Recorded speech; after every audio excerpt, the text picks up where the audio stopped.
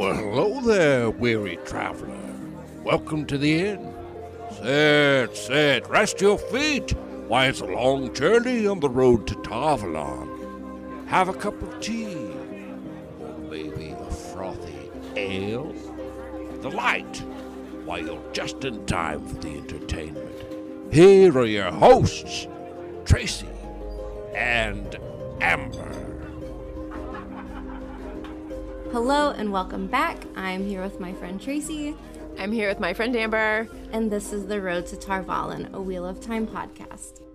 In other news... Yeah, I'm like, now how do I start this out? In other news, we have a merch shop, merchandise. I always feel really weird saying merch, but at the same time, it feels, I like it. Short and a little merch spunky. shop. We have a merch shop. I think it's hard for me to say because it like comes together. The merch shop. Regardless, we have one. There are a pretty wide range of assorted t-shirts and coffee mugs and bags and buttons and stickers. So if that is something you are interested in, it is on Threadless, and we've got links on Twitter and Instagram. So, nice. And if you can't find them, just message us anywhere and we'll route you to it. Yeah, and I'll make sure to put a link in the show notes for our shop as well so that people can access it right from there. I do just want to say, I think the designs you made are so cool, and There's so much fun stuff. seriously, I cannot decide what I like the best of what you've made, and I'm really glad that I've got some wiggle room that I can actually purchase some of the coffee mugs. I might have to get the Wisdom phone case. I was gonna say I'm torn. I really like the Wisdom bag, but then again, yeah, I think I would take one of everything. Sadly, they don't have a Google Pixel phone case, but they've got Samsung and iPhones. But Yeah. oh well. So if you love Wheel of Time, and we're suspecting you do, and you're interested in some really fun merchandise, we've got some stuff designed, and it's on Threadless, and yeah, go check it out. Go check it out. And now with our regularly scheduled program. Today, friends, we are starting at the beginning all over again. We are reading and reacting to Robert Jordan's first book in the Wheel of Time series, The Eye of the World. We have each read the complete series. It took me technically longer than Amber. We are ready to give into the urge that takes hold of so many of us to dive back in again. And this will be more or less a reread for me. I have gone through certain chapters and certain books and gone through some of the chapters multiple times, especially with note-taking. But this is mostly a reread. It's my second time. And then Tracy has done this multiple times. So, yeah. It's a little embarrassing how much I forget considering how many times I've read certain books. And that's okay. As a rule, Amber and I do our best to try to find a way to come at something a little differently than others have done before us. And I mean, of course, we like to borrow ideas that we think are really good too, but we want to stay like true to our style and our pacing. So for our recaps, we are going to cover 4 chapters each week, and we'll each be taking 2 chapters apiece. And then I wrote in parentheses here, subject to change. I mean, I think that's fair. Some chapters are really, really long, and then there are some chapters that can kind of be summarized quicker. So Yeah, I agree. We're starting with 4 now, and we'll see how it goes. Yeah.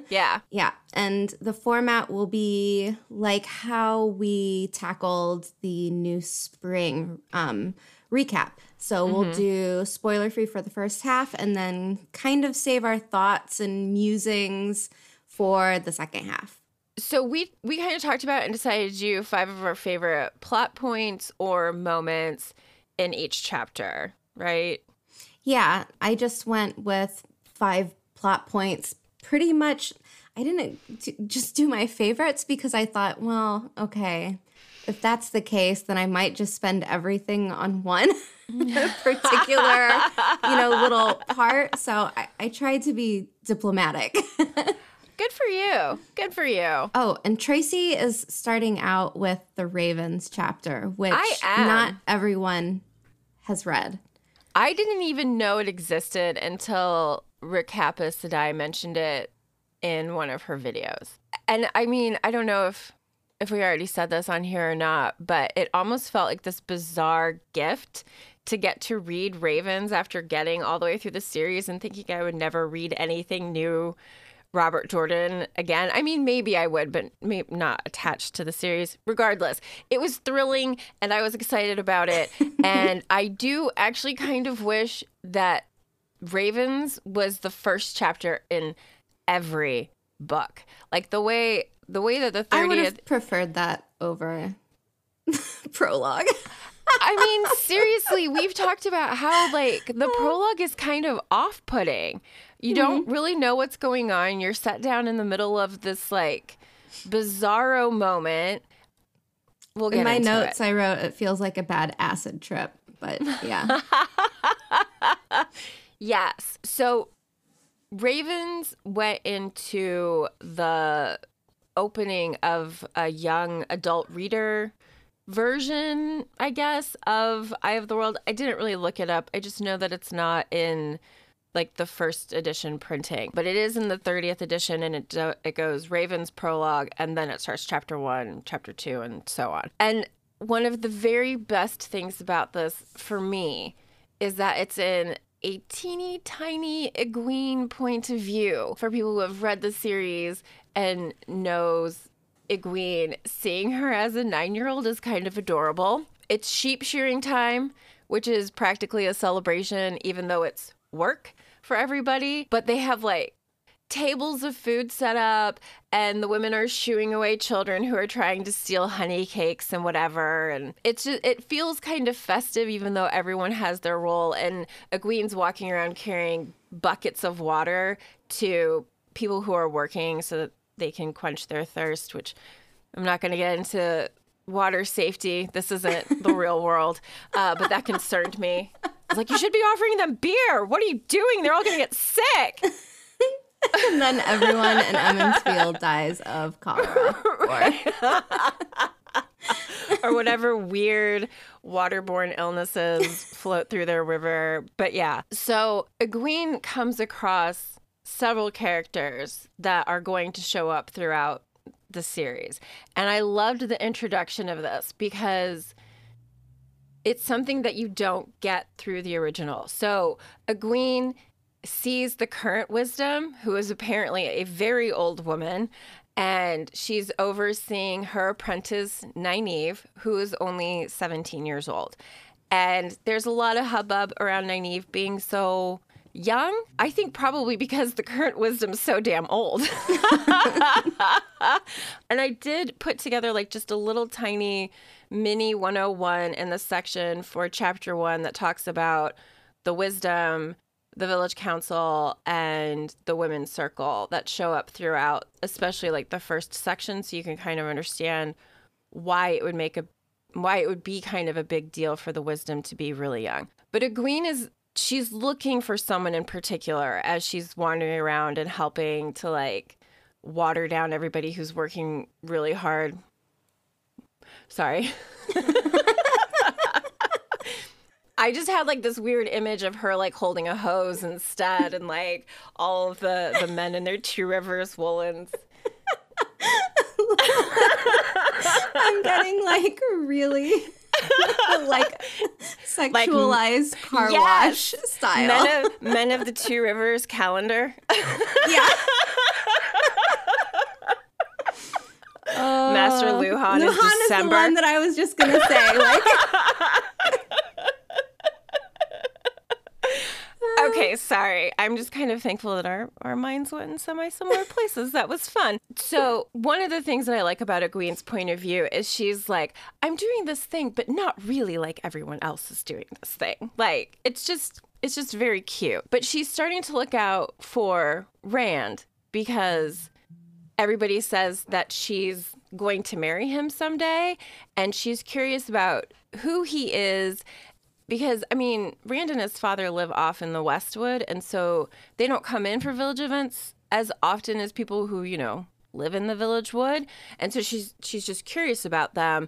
And he is, of course, hanging out with Mat and Perrin, and they are like 12 years old. And this is just really funny and kind of sweet because, they're just young again. They're little. Yeah, like... And they're like swaggering and being little boys and like punching each other on the arm and, just things like that. But the mayor calls for the boys and doesn't, like, the messenger that tells them that they're to come see the mayor doesn't tell them why. And Mat's like, dang it, I wasn't actually like getting into trouble yet. I was just thinking about it. How does he know? And instead it becomes... Everyone just knows Mat is up to something. Always. He's just Mr. Mischievous. And I think that's one of the things that I love so much about him. So anyway, the boys all come over and they're expecting to be in trouble. And instead the mayor is like, I forgot I owed you boys a story. And Tam's like, I'll tell you a story. And so Tam offers to tell the story about the real dragon, not a false one. And there's a definite air of uneasiness among the people that have heard him make this statement. In fact, it borders on outrage by a few people around them, because this is just not a story that is very popular. The dragon is thought of as like the destroyer of the world. So Egwene's like, why in the world would we want to hear this story? But then Tam begins to tell his story of the Age of Legends and Lews Therin Telamon. And one of the things that he said in the book is, hope faded away like mist in the sun, but the light had a leader who would never give up, a man called Lews Therin Telamon, the dragon. And this causes Egwene confusion because to her, the dragon destroyed everything. How could he possibly have fought for the light when he destroyed everything? And he's known famously as Kinslayer because he killed his entire family. So, like, this just doesn't compute for her. Spoiler alert, he killed his family. It's true. It's coming up in the next chapter. Yep. It's, when it's like an Age of Legends, I feel like it's history almost. Yeah. So I don't, yeah. No, I was like joking. Right. No, I loved it. You were absolutely right. Because someone new might be, whoa, you just said that he killed his whole family. We haven't even met him yet. That's what Robert Jordan did to us. Yeah. We didn't know either. So Egwene's musing at the end of the chapter, as they're all growing up, was, and if they learned that some of those stories really had been more than stories, well, the War of the Shadow, the breaking of the world, Lews Therin Telamon, how could it matter now? And what had really happened back then anyway? And as much as I like a nice, tidy way of presenting the next thing, this just felt almost a little too gift wrapped. Yeah. Yeah. So I wonder what happened back then. And then it's Mirage right. shimmers through as we go back in time for the prologue. And one of the things that I didn't mention, but I feel is important to mention because, the chapter is entitled Ravens, is if you are a new reader, pay attention to the ravens. There's a reason why they're there, and it seems like it's not necessarily force-fed in the chapter, but you should definitely be aware of that. Agreed. I think that's about all I've got for that chapter. Do you have any questions? Because I know you didn't read it. Are there actual ravens in this chapter? Yes, lots of them. Oh, okay. So there was a reason that it was called that. Yeah.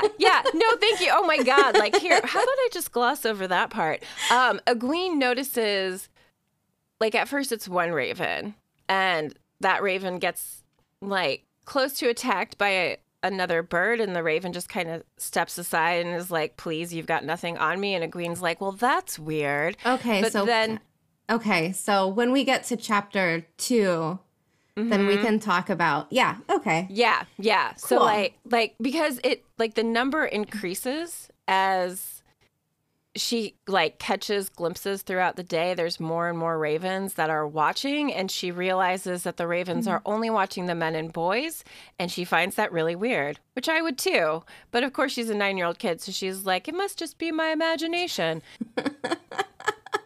As Trust young your kids gut. tend to do. Yes. Right? Yeah.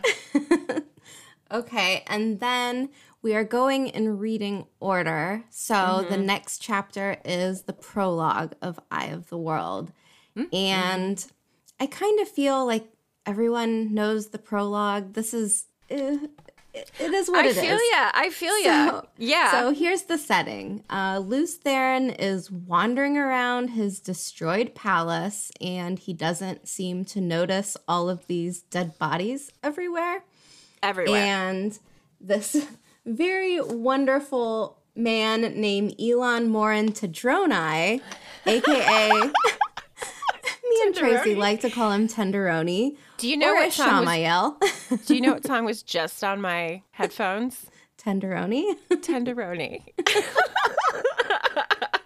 What timing? Sorry, go ahead. So this is Ishamael, one of the Forsaken. Spoiler alert. He shows up and he kind of like shimmers into view. Yeah. And he's really annoyed with Lews Therin because Lews Therin is not even computing what is going on. And this is really upsetting Ishamael. And he calls him a light-blinded fool, which I think is hilarious. This prompts Ishamael to heal Lews Therin of his madness. So Lews Therin eventually kind of like snaps to, and he notices the famous Ilyena, who is laying there dead. And he becomes completely inconsolable. He's crying and just overcome with emotion. Then Ishamael gives him an ultimatum.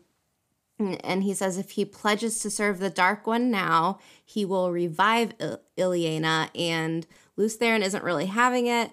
And he says, I'll kill you. And that's that. So Ishamael... Ishamael has a good laugh about it. And Ishamael says, I didn't kill Ilyena, you did. And which is weird because, we are hearing him being called Kinslayer, and we are getting all of these terms thrown out as, this guy is the dragon and Lord of the Morning and Kinslayer. So we're getting a lot of words to describe these people, and it's not really clear, kind of. I mean, how many of us really know what a Kinslayer is? Right, yeah. Okay. I mean, I was familiar with it because of A Song of Ice and Fire, like Jaime Lannister. Right, Which is another really weird thing that I noticed about, like, comparing these two series is Kinslayer, and another thing is George R. R. Martin had a Sword of the Morning, not Lord of the Morning. So there's a lot of similarities. But anyways, George sat down with Wheel of Time on one side and his notes on the other and was like, okay, I can take that and do this instead. Okay, got that. Yeah, okay. I like to think it was kind of like an homage, sort of like how I feel like Robert Jordan kind of took us through like this Tolkien-esque feel. But yeah, so much stuff in fantasy gets reworked and mixed up, and yeah. That it does. I don't mind it all the time. Sometimes it can be a little bit, I don't know, you don't want anything to feel predictable, I guess. That's true. So pros and cons. So Ishamael explains that the Dark One retaliated after Lews Therin tried to attack and drove Lews Therin and his 100 companions mad. So now we have this explanation as to why Lews Therin Telamon is acting a little bit out of sorts. It's a nice way to put it. And this seems to be more than Lews Therin can take. So he makes this anguished getaway and then goes nuclear, and that's essentially the breaking of the world. Yeah. And was there anything that You wanted to. Oh, actually, what I wanted to say, another reason why Ravens is so nice is the story that Tam tells in Ravens talks about Lews Therin and the 100 Companions and the War of the Shadow. And so That's you really have- nice. That would be really helpful for new readers.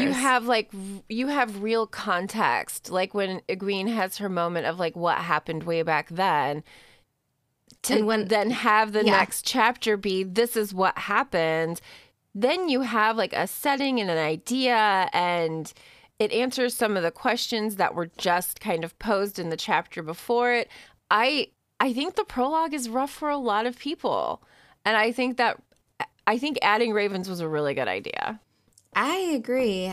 And especially, I would feel like as a younger reader, maybe it would kind of help too. And I wasn't even young when I read the prologue for the first time, and I was just like, what the hell?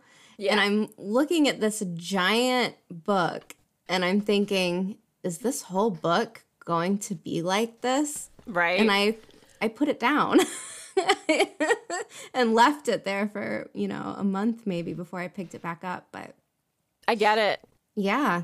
But I get it. But this is also partially because I never read a review. I had no idea what the series was about. I just knew that it was recommended because it was long. And I had waited until I had read about it, and then I saw comments like, well, it's not finished yet. So, and I'm thinking, well, I don't want to deal with that. And I don't want another Game of Thrones. Yeah. And then once I saw like, oh, they are finished, I'm like, okay, well, that's cool, because if I like it, then I can read it till the end. And yeah, totally worth it. Definitely worth it. Yeah. But I do think you're right that like it has a bit of a slow buildup. And I mean, I don't know, especially if you read books that were written 45, 50 some odd years ago, that slow buildup is common, really. So, I mean, he's kind of following the style, but it's also just kind of boring. Well, okay, here's the thing. I don't think the prologue is essentially boring. I think it's confusing. The names are weird. The terms that were given on what these people are, like, I don't know what some of these words mean. Why is he a light blinded fool? What does that mean? Okay, why is traveling spelled with a T? Or right. Yeah. How do magnets work? How about a capital T? Sorry about that. Wow. It's just a lot. It's kind of an info dump, and you aren't completely sure what it has to do with the story when you get to chapter 1. So you're like, okay. Yeah. I think that's the part that I'm talking about being boring, is because you've been given this moment that actually has these relatively impactful big moments. Like, this man killed his whole family. Everything around him is destroyed. Right. And then I'm thinking, not seeing it. Yeah, all of this is happening, and my immediate takeaway is, okay, so what? Yeah. Like, what does it matter? Like, then, now we're transported to a different place. And I know, like, eventually we'll get to it, but at the time, I'm just like, okay, whatever. Like, let's continue on forward. Yeah. Well, let's do that now, because the next place we get taken to is chapter 1, An Empty Road. But just real quick, and I think we kind of hit this already. So Ravens, the first one, is in the Third Age. And then the prologue takes place in the Age of Legends. And now we're back in the Third Age again, only about 7 or 8 years past the time of Ravens. Robert Jordan really should have included a timeline in the books. I agree, because that's another thing that I have frequently found. Can you imagine being like the beginning, early days of the internet, and you're like trying to figure out like you were asking Jeeves, what was that that old browser? That's Ask a good Jeeves. one. Why did that take off? I loved it. I thought it was so clever. So this is I did not want to read like the whole beginning thing because I'm pretty sure everybody has read it at one point or another in whatever they've made. So if you want like the chills of the opening, either read it yourself or find someone else who's done a recap. Have someone read it to you. Yeah, Yeah. I'm not doing it. The only thing I'm going to say is this is where we find out that there are neither beginnings nor endings, but this is a beginning, italic A. And we have Tam Althor and his son Rand Thor, and they're heading into Emond's Field. We're located in the Two Rivers. We're back there from Ravens, or there for the first time if you have not read Ravens. And they're walking from their farm to the village because it is time to party. It's Beltane, and the arrival of spring should have happened, but at this point it hasn't. And it's concerning. People are worried. Some observations from this moment is Rand observing on what he looks like compared to his father, and is like, we really don't look anything alike, but I have an Outlander mother, so that must explain it. But Rand also recognizes the fact that he doesn't look much like anyone in the village, so he just assumes it's because his mom wasn't from around there, and that's why he's taller and a little bit paler and has reddish hair and light colored eyes. So Rand looks different. And while they're walking, Rand feels compelled to look over his shoulder as one would on an empty road with the wind blowing and the leaves flying all over the place and brown and dead and so of course you're gonna look behind your shoulder, right? Dun dun And dun. dun dun dun, here we get our first injection of something fun in my book. I mean, it's probably in your book too, considering we were reading the same book, come to think of it. But he sees behind him a figure in all black on a horse, also black, hood up and over the face completely. And even though Rand cannot see this person's face, he feels this intense amount of fear. And he can't quite figure it out. And so he keeps staring at this figure, and it has turned, so he's kind of walking backwards. But then as he does, of course, he kind of stumbles and breaks eye contact with this figure. And when he looks up, the figure's gone. No sound, no movement that Rand is aware of, just gone. And so, of course, he pauses because what the fuck? And Tam's like, what's going on, kiddo? And Rand is like, I'm pretty sure I just saw someone and now they're not there. And Tam is like, we can go check. And Rand's like, no, I have a feeling that that guy won't be there anyway.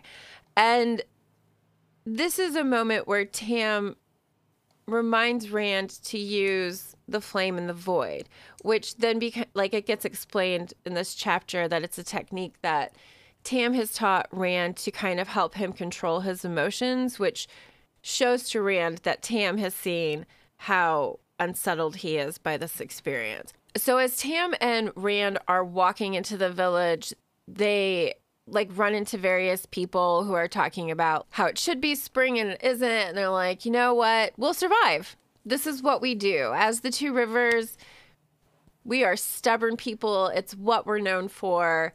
Destruction be damned.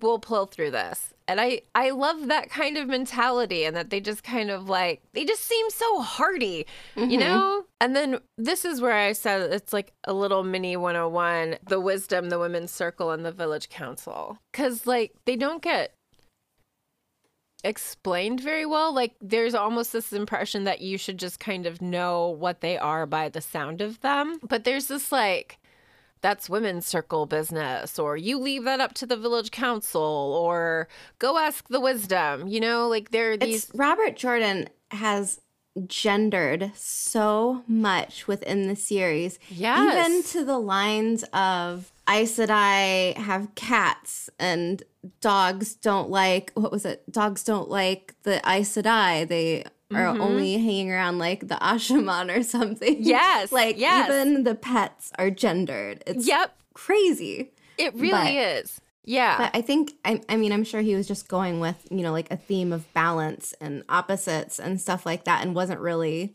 No, I agree with you, because that's how I felt when I first read the series was, oh, how cool. Like, the women have representation in their government. That's great.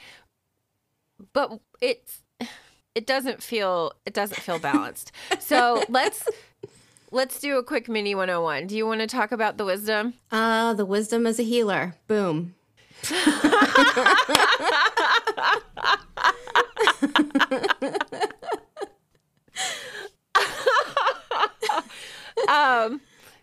Do you mind if I expand that just a Go tiny for bit? it. Okay, Go cool. for it. Anyway, the reason why I do want to expand this just a tiny bit is that she's responsible for the overall health of the village, and that includes the land of the village. So she's supposed to be able to listen to the winds. She has a position of authority and is generally thought to be the equal of the mayor of the village, and is chosen by the women's circle, which she is generally acknowledged to be the head of. And this is why, like, when you meet Nynaeve and, like, Senbui is, like, bitching about how young Nynaeve is, it's because she's 24 and can basically put grown men in their places because she's the fucking wisdom.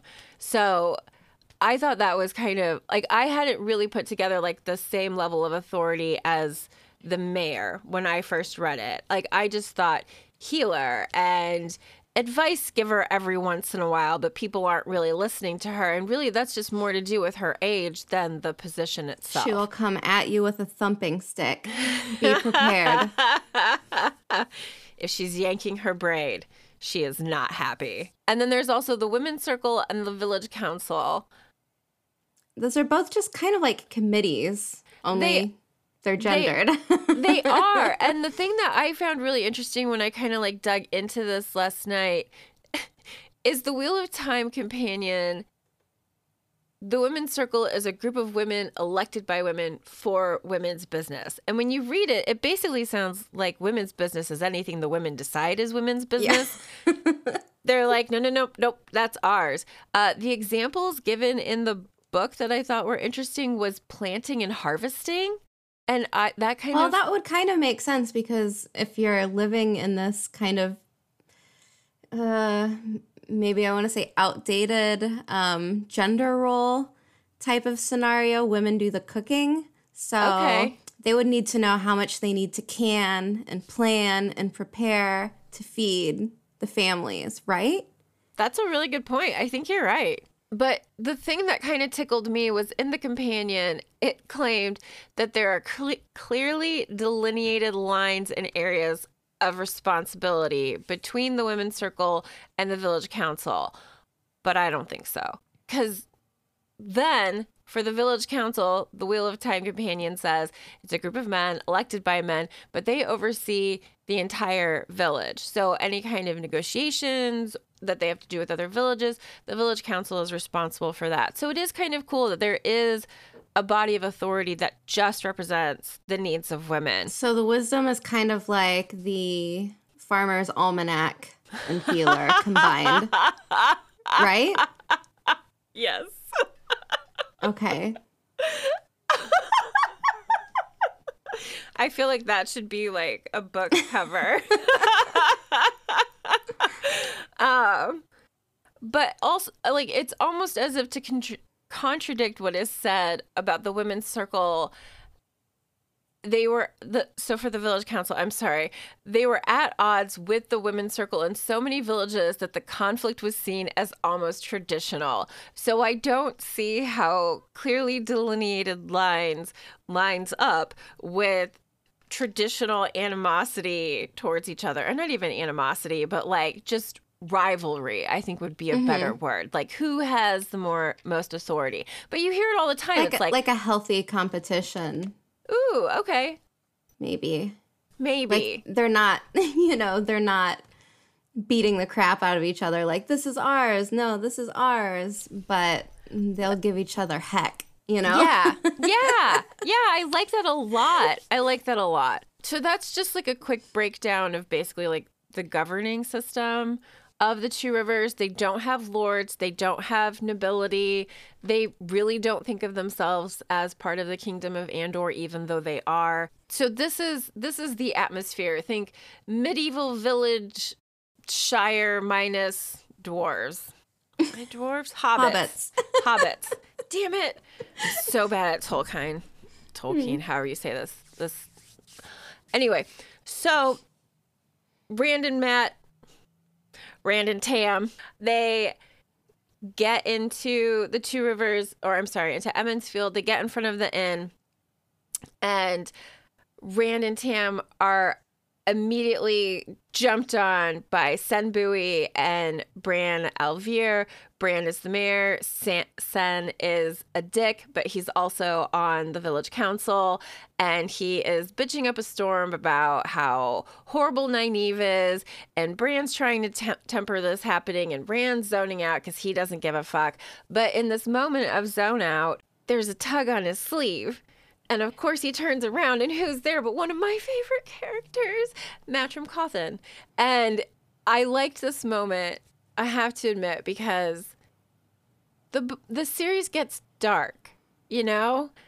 And I mean, I don't think that that's a spoiler of any kind. At least I hope it's not. Like, I don't think so. I mean, how this whole series starts out with the prologue of Lews Therin killing everyone in his castle. So good point. I mean, it can't get too much darker. Already a little dark. Yeah. Maybe not even a little. Good point. But in this moment in the book, Rand glanced down and had to grin. Mat Cauthon crouched beside the cart so Tam and Bran and Sen could not see him, his wiry body contorted like a stork trying to bend itself double. And what really got me on that is the grin. Like, they're two boys, you know? And Matt, of course, is there because he's like, I caught a badger. As one does. As one does on a feast day. So how about we bounce out of here before your dad realizes that I'm here and makes us do work because I hate work. And of course, this doesn't, I mean, one of the other things to come out of this exchange is that they have both seen this Black Rider and they both were scared shitless. So Mat and Rand are still roped into emptying out the wagon, and in the process, they find out that there's going to be a glee man, a storyteller / performer for the professor. Or where is my brain today? I'm so sorry. No. It makes it more interesting. Good, because I feel like I'm just babbling. So they are super stoked about this glee man being there because this is not an everyday occasion to have a performer there. I think Rand mentions they rarely ever, yeah. Yeah, I think the last one had come when Rand was small enough to go up on Tam's shoulders. So it's been a minute. Probably a good decade. Can you see Tam? Like, Rand is taller than Tam, trying to... As old as they are now. That's hilarious. Come here, my boy. Climb on up so you can see. But of course he'd be able to see. He's the tallest person in the village. Okay, I'm sorry. This is apparently me this morning. All right, so Mat and Rand, excited about the Gleeman, Chapter 2. Okay, so we are going to the chapter titled Strangers. Rand and Mat are carrying the barrels of brandy, and Rand notices that the village council members are being very quiet about something, and they're just kind of hanging out, smoking their pipes, and there's the sentence that he even notices someone tapping the pipe to their teeth in thought. And Mat is trying to avoid Master Luhan because Mat started a rumor that there was a ghost town, there were ghost hounds, and then covered Master Luhan's dog in flour and let it loose. So Of course he did. yeah, so Master Luhan is kind of giving Matt the eye. So Matt's like, hey, let's get out of here. Mm-hmm. And then we are approached by Elwyn. And this is one of Rand's younger friends. And he comes up to Rand and Matt and says, hey, there's some strangers in town. And Rand is still really nervous about this cloaked rider. But Elwyn is like, no, it's this guy and this woman. And then he goes on to describe these two characters in great detail. And it is Lan and Moraine. Mm-hmm. And he says that the woman, Moraine, has been asking lots of questions. And we also learn that Nynaeve immediately dislikes Moraine because Moraine called her a child. Rand looks around and notices again that the village council are acting secretively, maybe a little bit suspicious. Mm-hmm. And he notices a crow staring at him. So this is this is very interesting to kind of have these two chapters so close together with your Ravens chapter and then with the Strangers chapter. Mm-hmm. And this crow is staring at him. So Matt and Rand throw rocks at it, which of course hilarious. And the crow kind of like hovers and just keeps staring at him. And he's like, well, that's weird. And then Moraine shows up, the crow freaks out and flies off. Yeah. So Matt Doesn't and Rand... it like sidestep? Does it fly or does it just move over? I can look it up. It's... Because the only reason why I ask is I feel like, to me, the idea of a crow just like not even like flying away and just sidestepping those two rocks feels really unnatural. But I can't remember exactly how it's phrased in the book. Oh, wait, I actually have it right here. That's so dumb. The two stones flew true and the raven stepped aside. It says, fluffing its wings once, it cocked its head again, fixing them with a dead black eye, unafraid, giving no sign that anything had happened. So this raven is bad fucking news, right? Agreed. So Moraine shows up, the crow freaks out, flies off, and Rand and Matt are stunned at how beautiful and fancy and wealthy Moraine looks. And they're kind of stumbling over their words, trying to introduce themselves. And Rand can't decide how old she is. Mm-hmm. And she makes Rand feel very awkward about his height. It's not like she said something to him, but I think he's just looking at this dainty woman and he's feeling self-conscious because she's almost perfection. You know what I mean? They've never seen someone like her before. And I think he just feels kind of awkward and big in this moment, around her. I want Moraine's entire outfit and attitude. You know what I mean? I already have, in my notes, I have words about that. But yeah, so Moraine gives each of the boys a coin. So this is Elwyn, Matt, and Rand. And she says she wants to know all about them, but later. And she might have some work for them to help her with. And so Rand wants to know, which is kind of kind of awkward and unprepared and not able to speak well in front of her. He kind of just comes at her with like, well, I want to know what you're doing, which I thought was a little bit interesting. Yeah. And she it's says, unexpected. well, and she says she's here to learn about some stories. Mm-hmm. Yeah, she takes her leave, and then Lan, the man who is with her, moves in and follows her. So first off, would we want to take our little break now, or seems like a good spot? Yeah. Okay. Yeah, cool. because I mean, the next thing is, that's 48 minutes. That's good timing, really. Yeah. Cool. Yeah. Break time. Okay. I hope I'm not too loopy today. I feel like No, I feel the same way. Okay, good. I'm like, why aren't my words and my brain lined up. You So, ready? You want to do spoilers? spoilery musings and observations.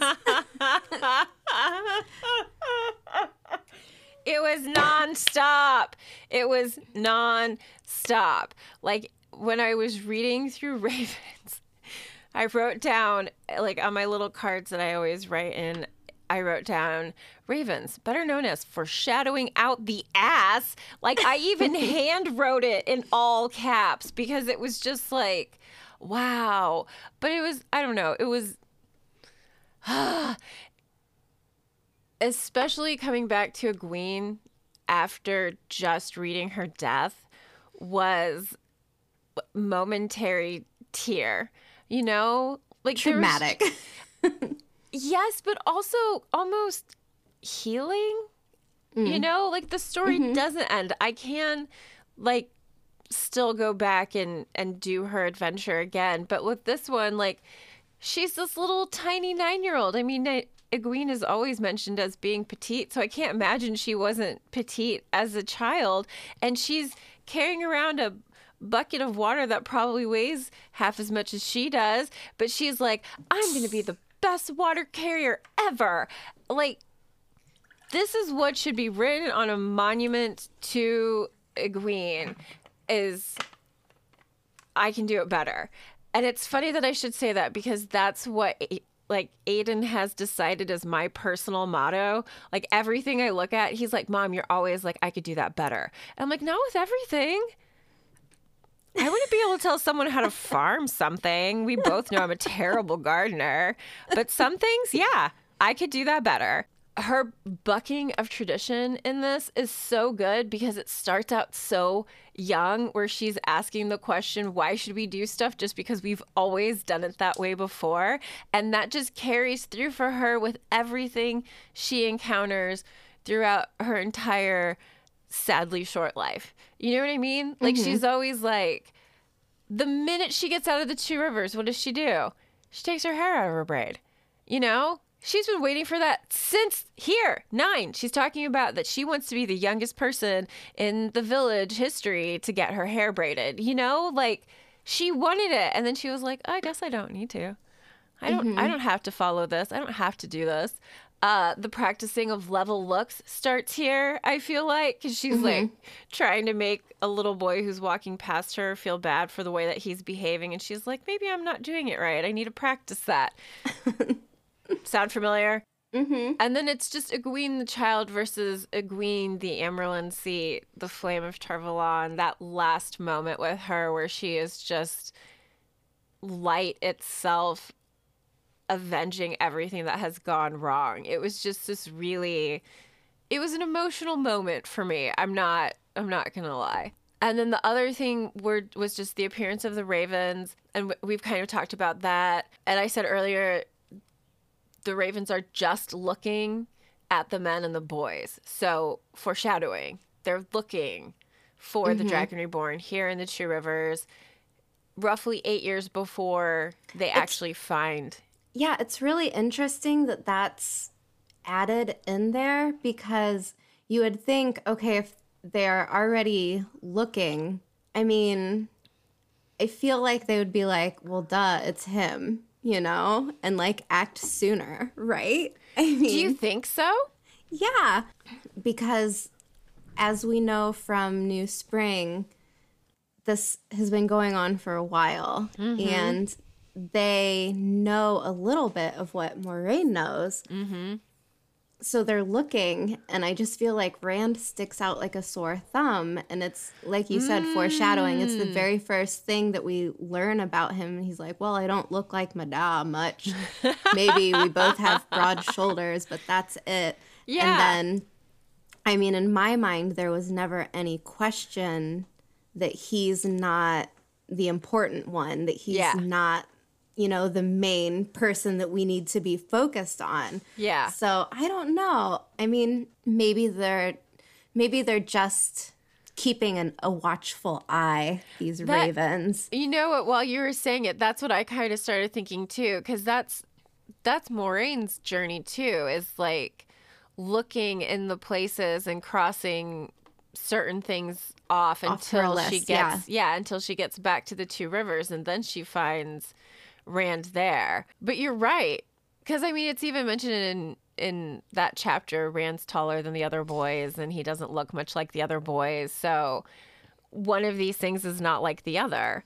Yeah, and it's either the Dark Friends, the Ravens, the Forsaken, everyone who is aligned with the Dark One, they are either not operating on the same information that Moiraine has because she's got a little bit more because she was in the room when Guittara had the foretelling. Yep. So I think everything else has come to the Dark Friends from secondhand knowledge. Yeah.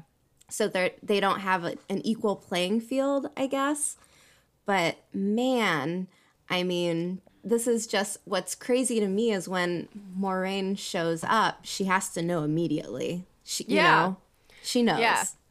I think that she knows, and as she's asking the questions about like birth dates, it narrows everything down for her. And I mean, I don't think that that's like a subtle point in the plot, but like her asking about ages for people. And I mean, I think it makes so much more sense having read New Spring to know why Moiraine is there. Mm-hmm. But when you're just reading it for the first time, this beautiful woman shows up with this crazy, strong, badass looking guy with a cloak that fades into stuff behind him. Like, And if we go back to the prophecies from the Carathian cycle, it's not explicit that, oh, like, look for this Aiel boy, you know? right. So, yeah, he's different, but she's operating on the age more than the look, I guess, right? I would think so. Yeah. But I feel like looking at him would just, you know what I mean? Like, Would just kind of give it away. right.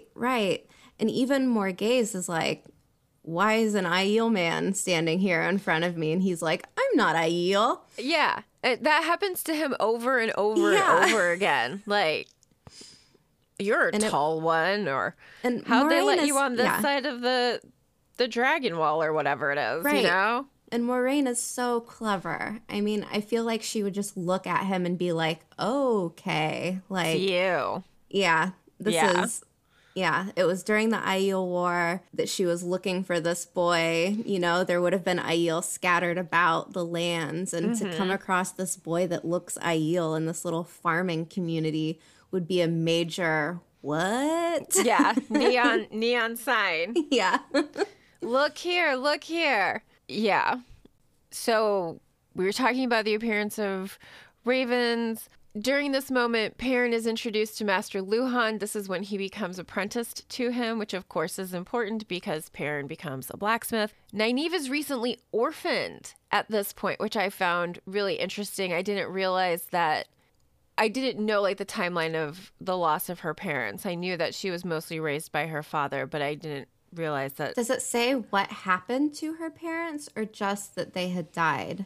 I think Egwene says something about how she had been recently orphaned, but I don't remember if it said what the reason was. Yeah, I feel like that speaks a lot to how Nynaeve is kind of like this surrogate mother figure to all of these kids when they're, in her eyes, taken off, like kidnapped. That's a really good point. Yeah. Like she has this responsibility. I'm sure that's like something that would tug at her heartstrings, you know? Oh, definitely. Without a question. That is Nynaeve 100%. She's just not the greatest at conveying Her her communication emotions. skills. It just comes off as anger, So true. feistiness. So true.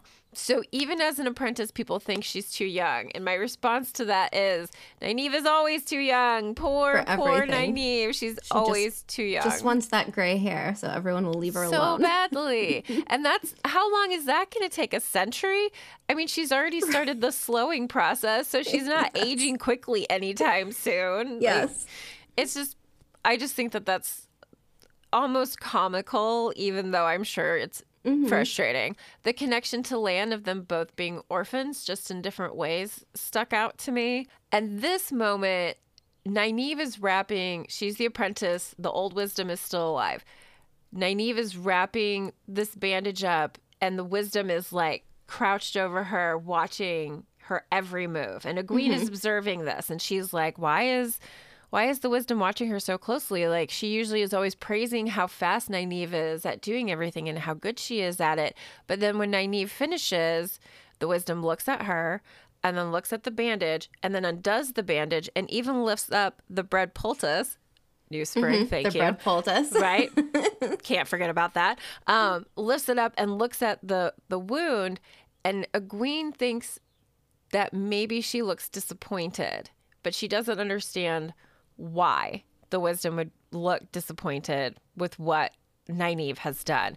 And it's because the wisdom knows Nynaeve can channel, even though she hasn't told Nynaeve and Nynaeve doesn't know it, and she's keeping an eye out for it. And I was like, oh, yeah. Because I mean, it doesn't explain that, but all of those little hints, I'm just like, have some foreshadowing, everyone. Here's a little extra for you. Like, it was just the whole way through.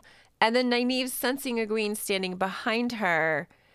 Like, that also indicates Egwene has touched the one power for the first time, and she has lived through it. And now Nynaeve and Egwene have the connection that they speak of later on in the books, and Moiraine explains why as well. You had mentioned the gendering of pets and animals, and one of the things that was also like blinker blinker was her walking by dogs. Like, it happens a couple times where she's like, I don't like that dog, but like, she says she reacts to her. Yeah, she says she did not like dogs very much, and they did not seem to care for her either. And I'm like, it's because dogs don't like channelers or female channelers, right? And I was just like, oh, hey, Rand. So when she goes over and she spies on the boys to see what they're doing, Rand is like, I'm going to be a king, and I laugh. More foreshadowing, right? And he like, Egwene is like, yeah, but he was kind of awkward afterwards, like making it seem like a joke or whatever. But it was just really funny because this is the spoiler section. I don't have to tell you why it's funny that Rand would say that he's going to be the king. It just is. Matt says that he's going to rescue an Aes Sedai and she will reward him. And his remark, wow. Right? But this is also strange because later on I don't remember what chapter it is, Matt's talking about Aes Sedai again. And yeah, there's a lot going on. So much. And I think this is the most Matt way to introduce Matt ever. In the book, it says, I don't go around looking for work when there's more than work enough without looking. And I was like, yep, that's...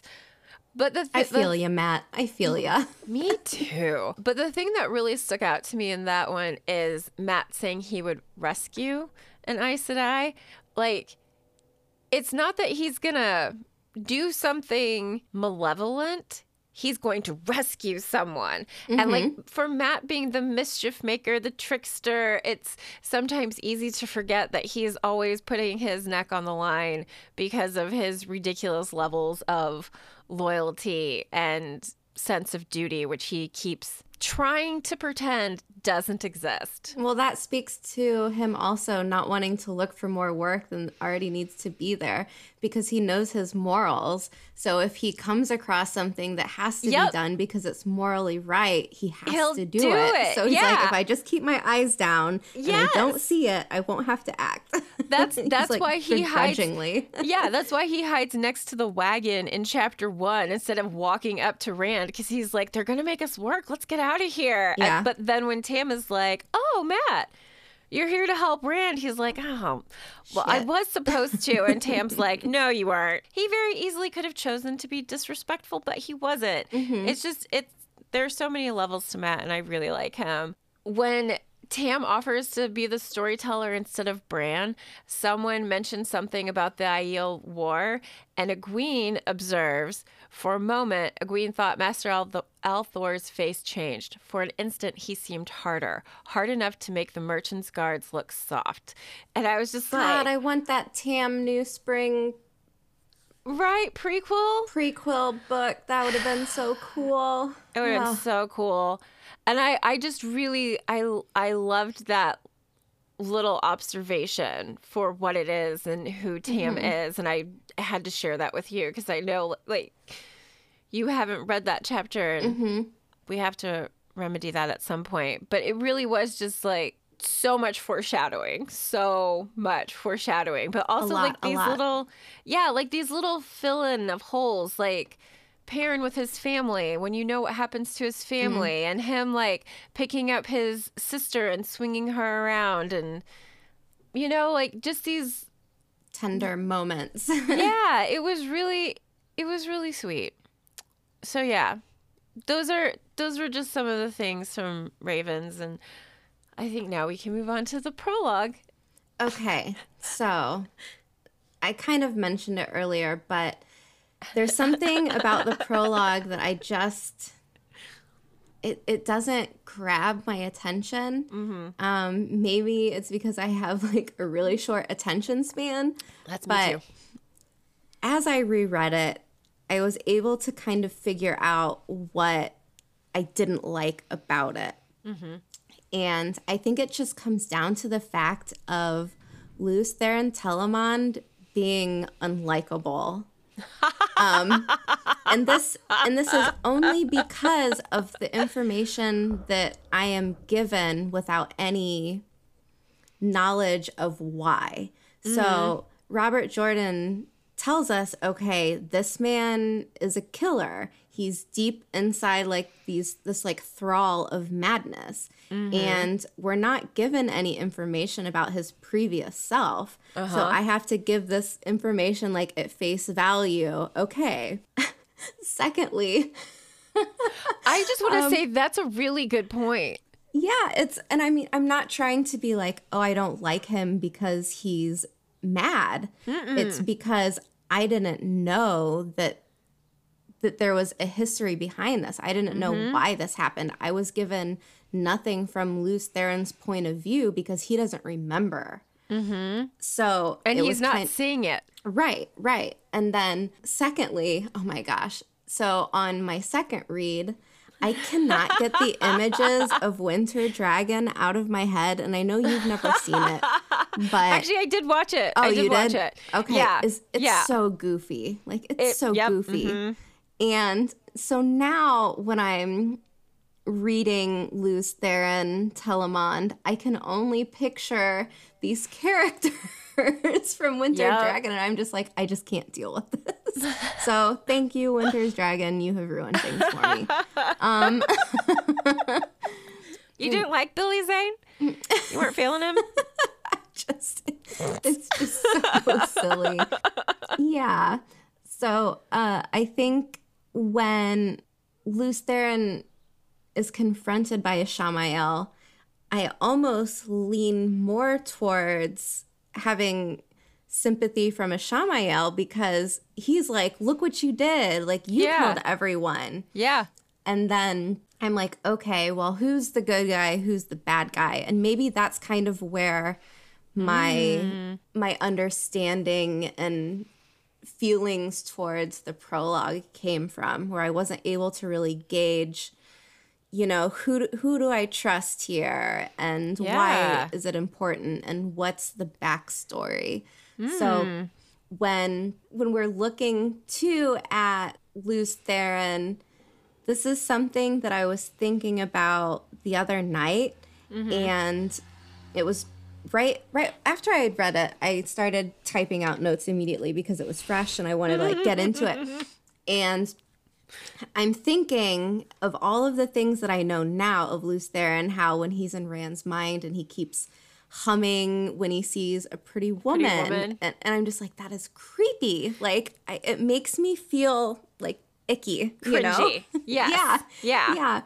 And going on the thoughts of taking everything at face value, is it possible that maybe we are, as readers, kind of trapped in the idea that Lews Therin is the good guy, the Forsaken are all the bad guys, because we only get the side from the winners, because the Forsaken are all locked away in the in the Bore.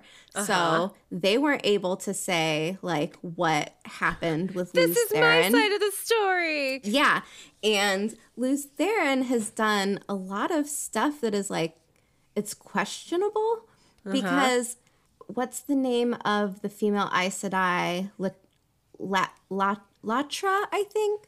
The one that opposed Lews Therin's big attack at Shayol Ghul, and where she talked all the other Aes Sedai out of joining him. So then it's just Lews Therin with his companions, his 100 companions. And I'm kind of just left wondering, like, why was he so opposed? Why do all of these Forsaken rather side with the Dark One because they hate this man so much?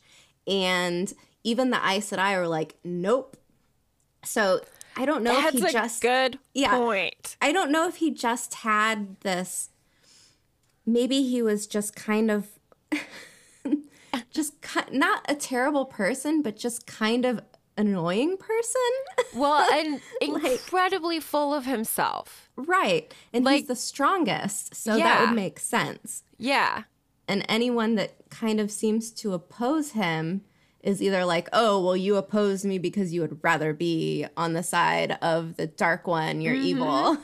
And that's what we're led to believe, is that all of these Forsaken would rather join the Dark One. And it's like questionable. Is it because they were actually all bad guys? Some of them were power hungry too and wanted something out of it. And some of them were just like, yeah, I really didn't like Lews Therin. It's true. That's true. And then that made me question a lot of things about Lanfear as well.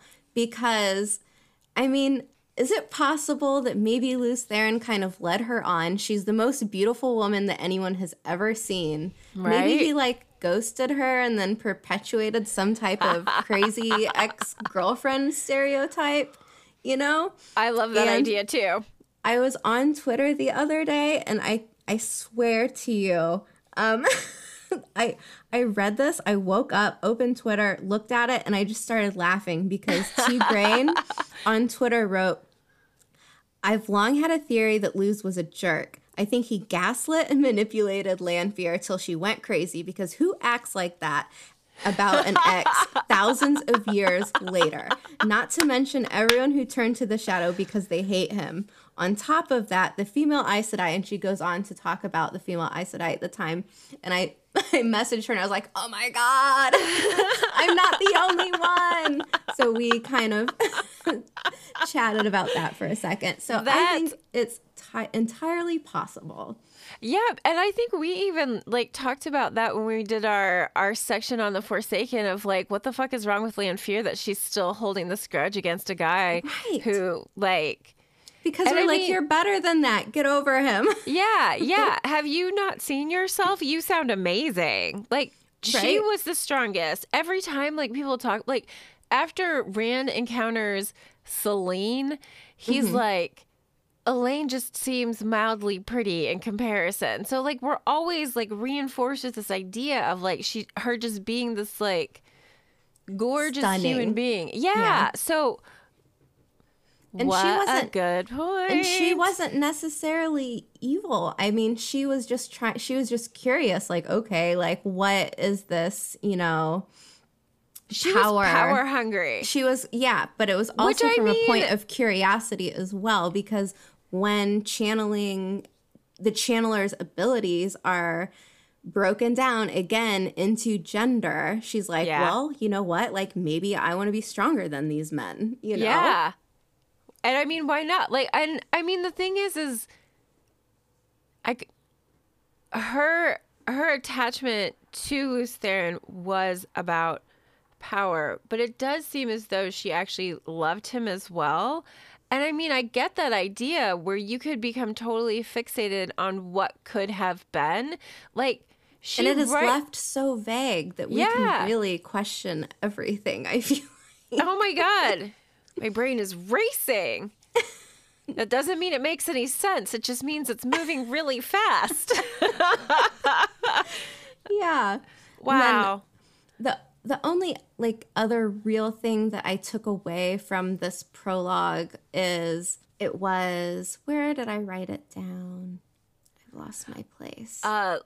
Lord of the Morning? No. Lucifer? No. Oh yeah, that's more about, okay, this is also on the wiki that there is a connection, like Lews Therin sounds like Lucifer. And when I was thinking about Lucifer, it's Lucifer Morningstar, and he's being called Lord of the Morning. Right. And I'm like, Lews, Lord of the Morning, Lucifer Morningstar. Okay, that's weird. So just another thing to reinforce, like, maybe he wasn't a good guy.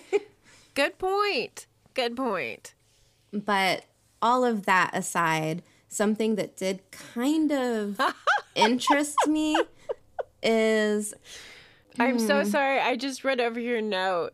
He is always screaming at Rand to kill people. Right, yeah, Lews Therin. Why are you always screaming to kill everyone? Does that sound like a good guy quality to you? It's not even like a... So how do you feel about so-and-so? It's kill them now. Like insistent exclamation points in italics, like kill them. Oh man, I just figured it was his madness. I mean, in some ways I'm sure it might some be, of it but is, but maybe he was just a dick.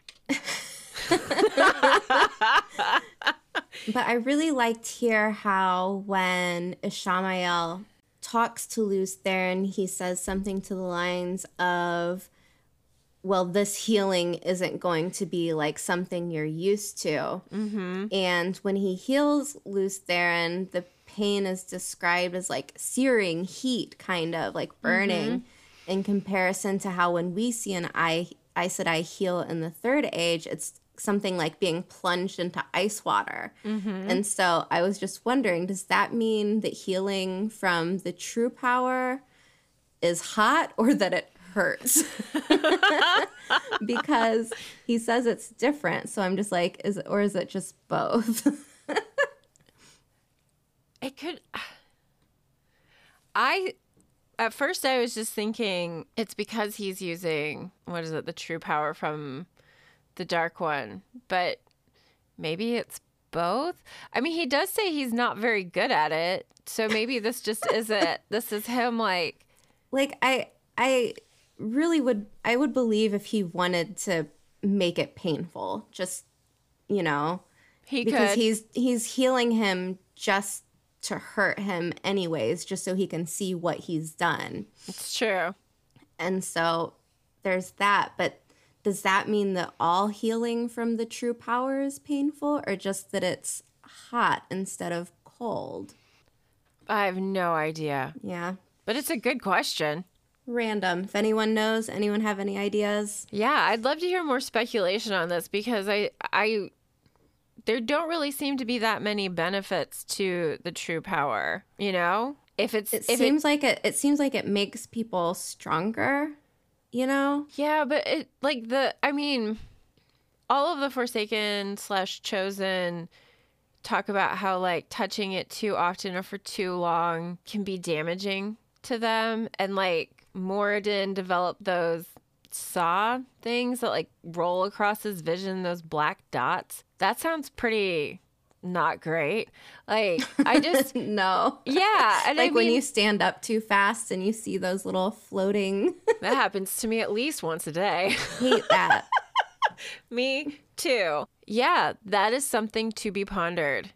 Some of the things that kind of jumped out to me for the prologue was the movement of stone and how that gets used later on, because it mentions how like people had sunken into the stone of the palace, and it happened because the stone had flowed like a river throughout the palace.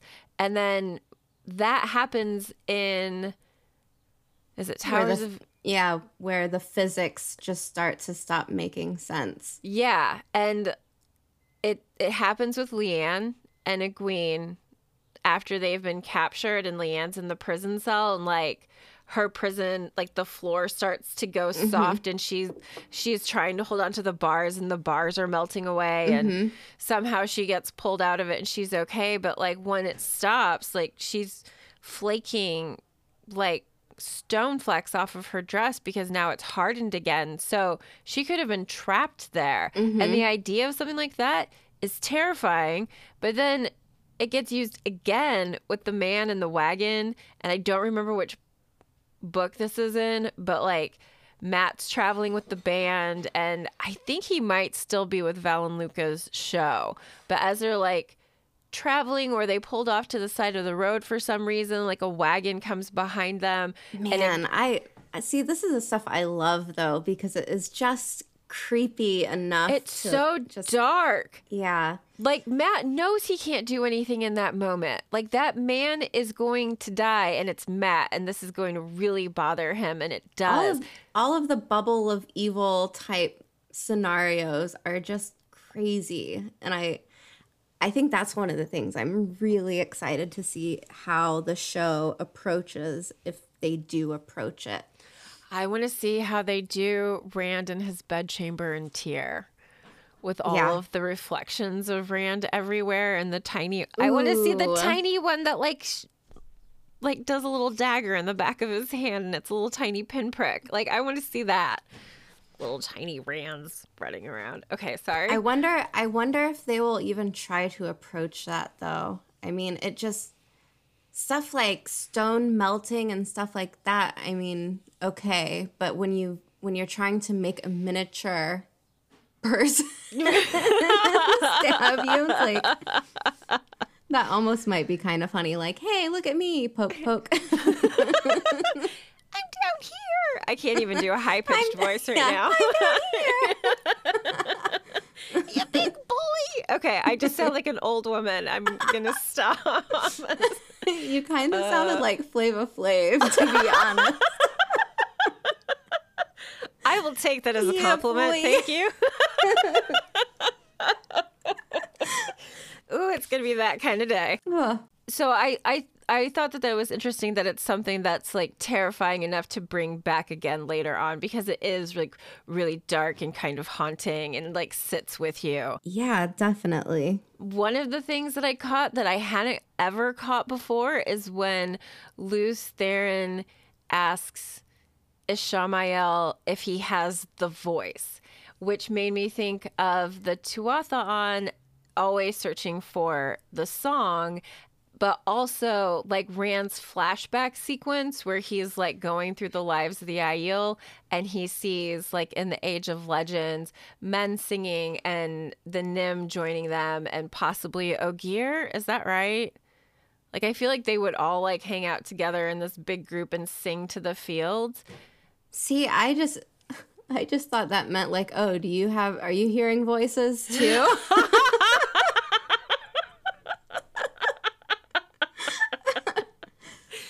The insanity in me recognizes the insanity in you. Hello. Hi. Oh, I love that. No, that actually, like, I've never thought about that before, but like, it's one of those things that, I don't know, that almost feels like a potential dropped plot line where like we never find the song for the Tuatha, and where did it even start? And was it always the song, or maybe it was the voice? Like, just thoughts. I feel like now I'm thinking of that TV show, The Voice, where it's like a song challenge, and I'm just picturing Tuatha up on stage. I'm seeing Loyal like standing up with like a sapling. Like he's No, it's like open mic night for Loyal. He's just speaking like some spoken word poetry. It's snapping really his long. fingers. He looks up from above the page, and there's no one left. Or they're all like They had all gone slumped home. over. That's so I would good. stay and watch, loyal. I promise. I might bring my own book to read, but I'll at least glance up every once in a while and encourage you. One of the things, like, and this actually kind of ties back to what you were talking about, is like, what is the character of Lews Therin, and is it what we're kind of maybe led to believe, that he's like a champion for the light? I mean, that's what Tam refers to him as. But for all of this, like, he can't handle his grief. He can't handle what he has done.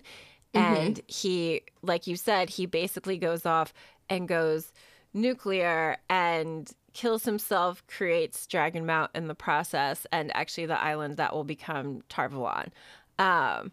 It feels entirely appropriate for Rand to come and face his personal crazy in the place where Lews Therin gave in to his. Yeah, I feel like as soon as he was there, it all clicked, and then and then the two became one. Yeah. You know, like he was already seeing so much of things through Lews Therin's eyes and words, and then once he got there, it was like, okay, and now merged.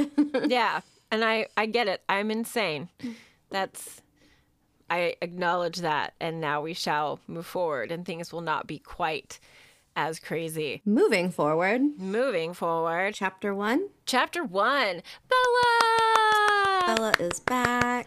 No, I don't think people will understand how much they're going to love Bella when she's first mentioned in Chapter 1. Because she's just the horse, you know? She knows the route better than they do. Really, that was all I wanted to say about that. Unless you want to, like, jump in with some Bella love. I love Bella. There, I said it. Perfect. Don't feel bad about it, Amber. We all do. There's so many pretty ponies in this series. We've got lots of horses. They're nice. I don't know I still if like Arrow a lot, though. Which one is Arrow? That was Moraine's horse in New Spring that everyone tried to steal. She even had like the horse alarm for her horse. Yeah. Right? For some reason, I'm like pressing my button like I would for my car, but that's how it felt. Nay. I'm cutting myself off now. We have to move forward. I have so many questions around this. The questions that I have are, how and why is Nynaeve chosen for wisdom when she is so young? And I Clearly, think because she's awesome. that's the best answer.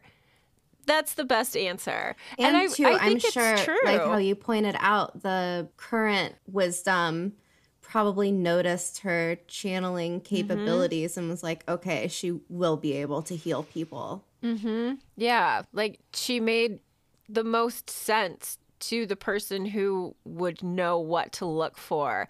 And it's so bizarre how channeling is so prevalent in the Two Rivers, and yet everybody seems to kind of deny the fact that it even exists. Do you know what I mean? Yeah. Like, I don't know. To me, that's just kind of, it's just interesting. And too, how it's funny and it's cute, but it's also, you want to shake them because these kids in the Two Rivers are so far removed from everything that even though we get story time with Tam and we know a little bit about these legends and Aes Sedai and Lews Therin, something that stood out to me is Matt saw the rider too, and they're all like guessing like what it might be, and they're like, is it the Dark One? Is it the dragon? Is it Agenor? And it's like, these kids, man. Well, they've got it all mixed up. They're all mixed up. They are, but at the same time, like, what would the Shepherd of the Night be doing in the Two Rivers watching Farm Boys? What indeed, Matt? And then the other one was, my mother always said the Forsaken would come for me if I didn't mend my ways. But the Forsaken are coming for you, Matt. They are on their way. Like, right. They've got an idea, but they still aren't quite sure about it because at one point they're saying how Aes Sedai are evil and they caused the breaking. And like we know from the Ravens chapter that Tam just explained how it happened. So why the heck are you still talking all this crazy stuff, kids? Like, come on. Someone needs to give these kids a history lesson. They should listen to our podcast. They'd probably be even more confused. I love it. I think the only thing that I want to point out is that in chapter 1, we may have one of the few moments where Sen Bui is actually right when he says, "There's worse to come, you mark my words." Like, he's right. He's right. I read on until chapter 3, and he has another moment like that where Does I'm like, he? why is Sen Bui the only one making sense right now? He's Right? not wrong. But you have to realize that there is something seriously not right going on, and people should be afraid because how unsettling would it be to the point where your spring crops should already be growing and it is still winter and dark and bleak and freezing.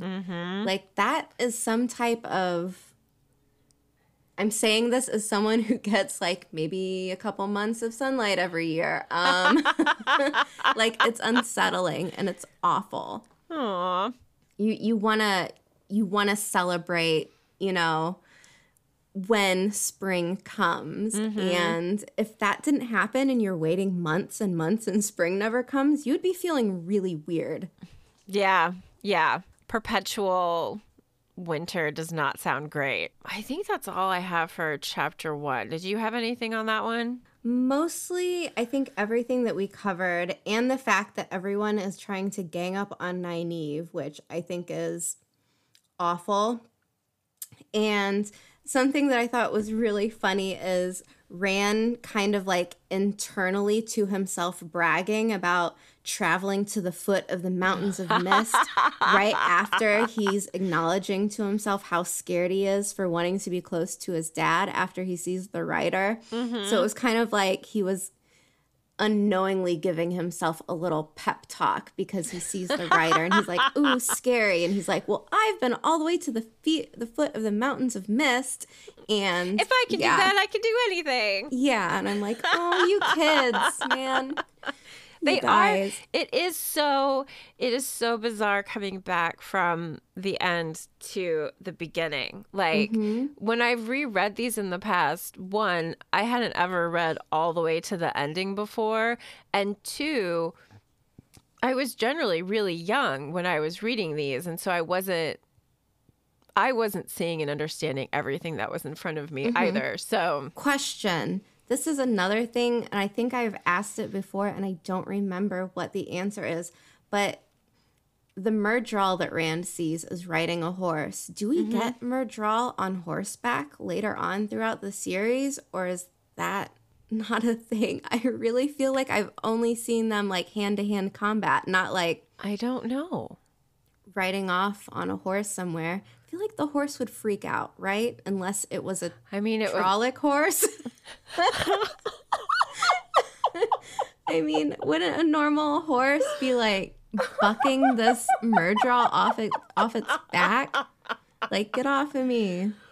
Oh, I don't know because I'm trying to think through like moments and battle moments and things, and it's just not. It's not coming clear enough to know. Right. For sure. That's how I'm thinking too, because But I mean, I would imagine that they would need to be in order to have like height on the Trollocs. Well, they can command the Trollocs without needing any. They're bonded to the Trollocs. They kind of like command them, and then once the Myrddraal dies, the Trollocs die anyways. That's true. I don't know. People who are smarter than us, let us know. Please, before we spend the rest of our morning trying to decide if Myrddraal ride horses. That's good. Because if it's the only time, yeah, that might be a little bit of a dropped plot line. But Yeah. also, just another random observation.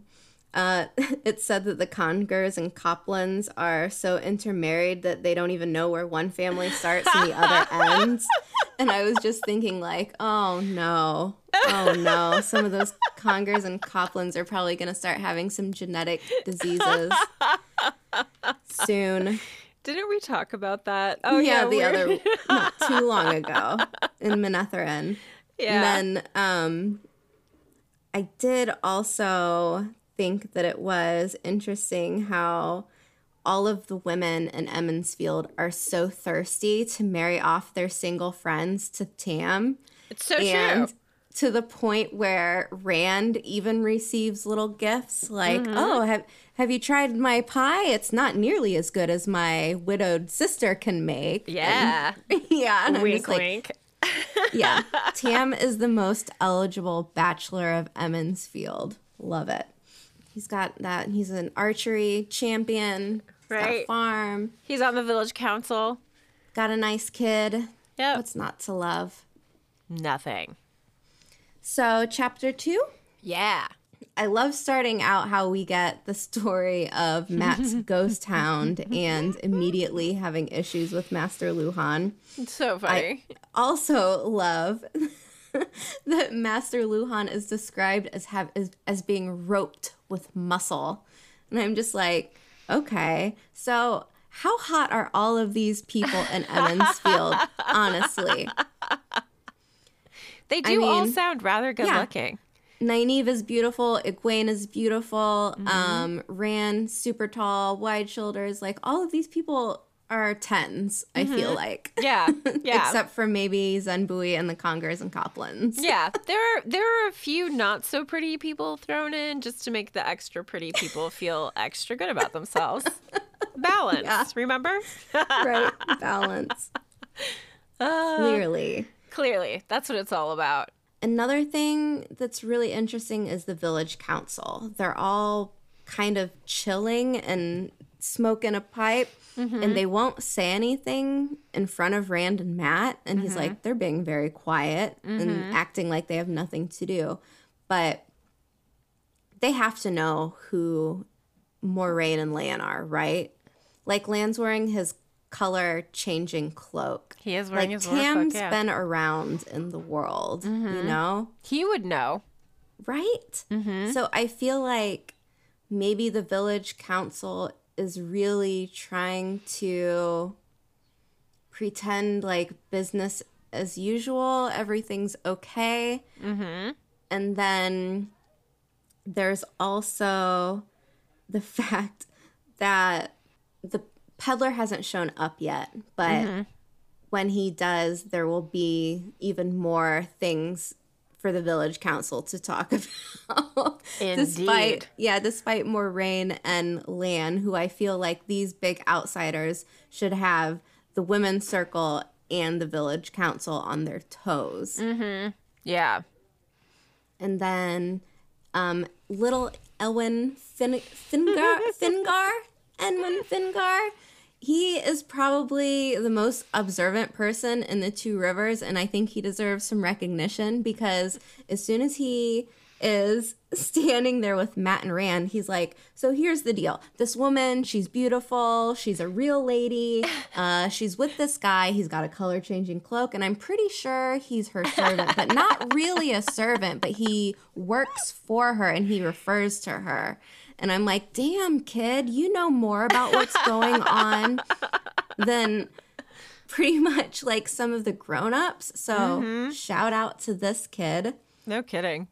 I think his character too is just really cute because they're kind of like, get away from me, like little boy, even though he's, I think, 14 or something. Yeah, he's just slightly younger than they are, but that gap can feel really big. Right. They're treating him kind of like as a little nuisance. And I just thought that was kind of cute. It is. It's a really good observation because I hadn't really thought about it. And then I said that I would talk about this because he talks exactly about what color Moraine's clothes are like. And then we get to see her when she shows up, and she's wearing a light blue dress, like blue like the sky, he says. And I was just thinking back to New Spring when she's thinking like, ugh, a light colored blue for traveling in. And I'm like, uh-oh, Moraine, like what seamstress did you piss off where you have to wear this light blue dress because we know that is not good. Right? It was light colors were the ones that I think weren't so. Yeah. nice. Yeah. right? She was like she knew her first batch of dresses that she would pick up from the seamstress would all be the light blue ones. Right. She knew it because she knew that she'd made the seamstress mad. Yeah. And then I also found it interesting that Moraine is actually going by her real name.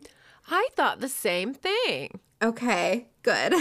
I was like, and she's no wearing Mistress her ring. Alice. Yeah, no Mistress Alice and wearing the ring. Mm-hmm.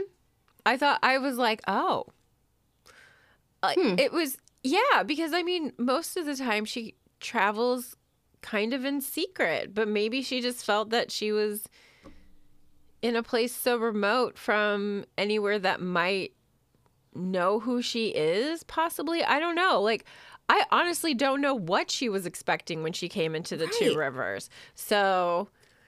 Me either. And I think it's also interesting that her and Nynaeve kind of have this little face-off where she calls her child. But I'm almost wondering if Nynaeve had noticed something more to her. You know, like maybe maybe since she can channel, she felt something different about this woman, so it just has her on guard, you know? I think that is possible. Because I don't remember. I mean, she would have been able to channel for quite some time at that point. So she would be at that point with her skills where she should be able to recognize, even if she wouldn't consciously know it, another woman who could channel. Yeah, maybe she's just like, yeah, there's something going on with her. Yeah. She can feel it, maybe. Mm-hmm. And again, you had put this, and I put this in my notes too, about compulsion light. Because we've brought it up before, where Rand has kind of said, upon meeting Moraine, he's like, in this moment, you know, he would do if she asked, he would do something for her. Yeah. And he just wanted to be near her. And I'm like, ooh, Moraine. What are you doing? Right.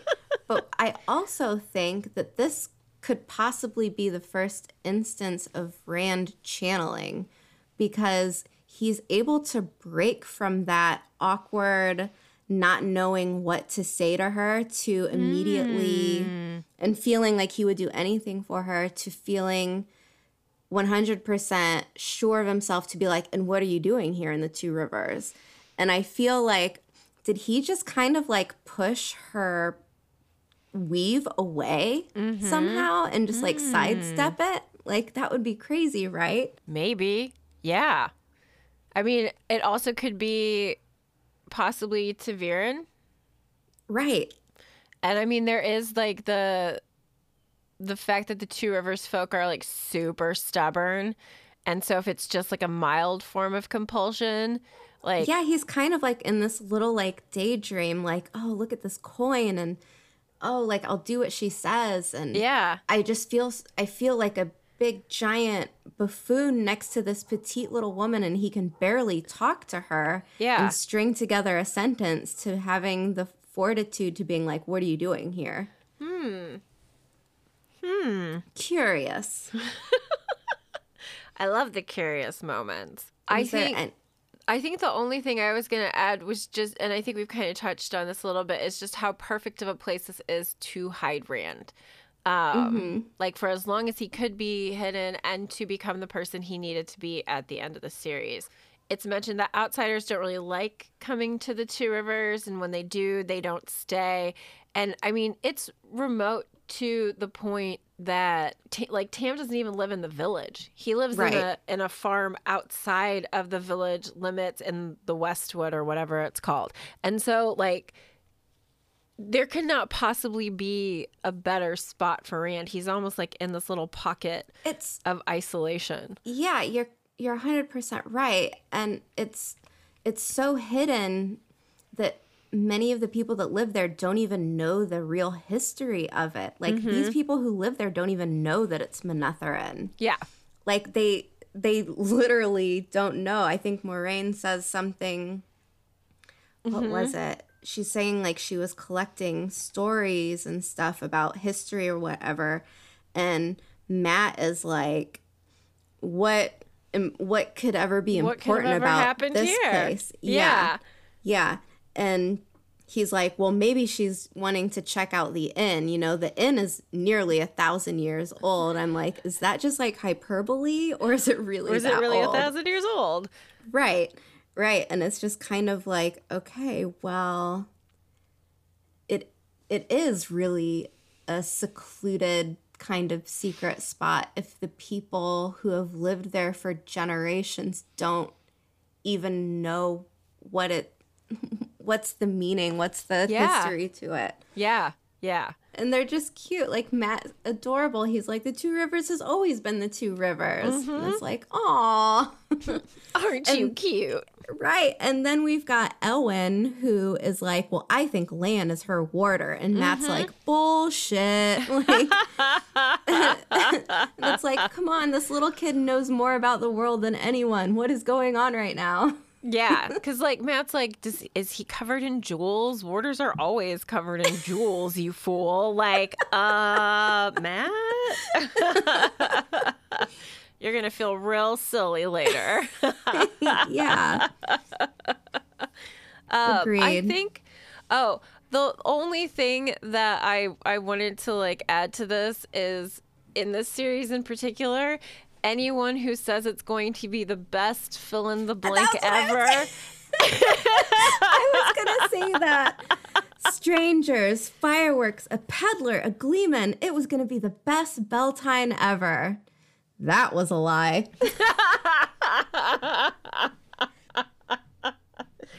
Nope.